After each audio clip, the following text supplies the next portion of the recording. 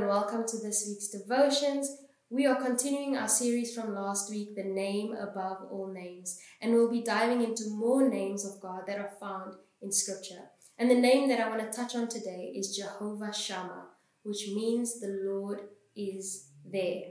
The very first time that Jehovah Shammah is mentioned in Scripture is in the book of Ezekiel, and it's when Ezekiel, the prophet, is describing the vision that God had given him of the new city that he would rebuild and the new temple that he would rebuild. At this time, the Jews had been in captivity in Babylon for 25 years, and Jerusalem sat in ruins and the temple sat in ruins. But God had promised that he would restore his people, he would rebuild the city and rebuild the temple. And he said that he would call it Jehovah Shammah. The Lord is there. In Ezekiel 48 verse 35 it says, "And the name of the city from that day shall be, the Lord is there." I thought it was so amazing when I was reading through Ezekiel and seeing the vision that God had given Ezekiel and comparing it to Jesus in the New Testament in John 2, when he was driving out the money changers from the temple and he said, "Do not turn my Father's house into a house of merchandise." And they asked him, "In what authority do you speak?"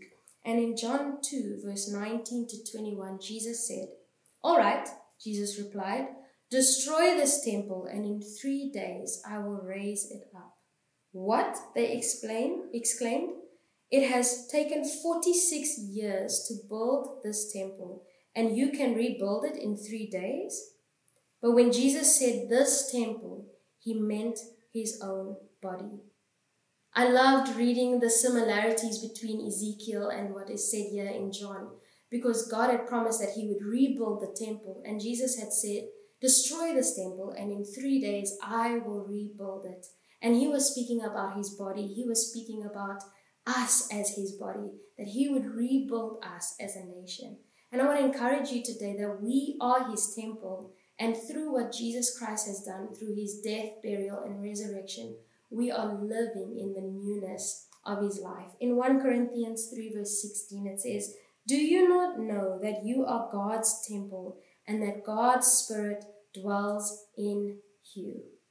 I was so reminded of Jehovah Shammah when God had promised that when he had rebuilt the city, it would be called Jehovah Shammah. The Lord is there. We get to declare that today in present tense, that the Lord is here with me, because I am his temple and he dwells in me.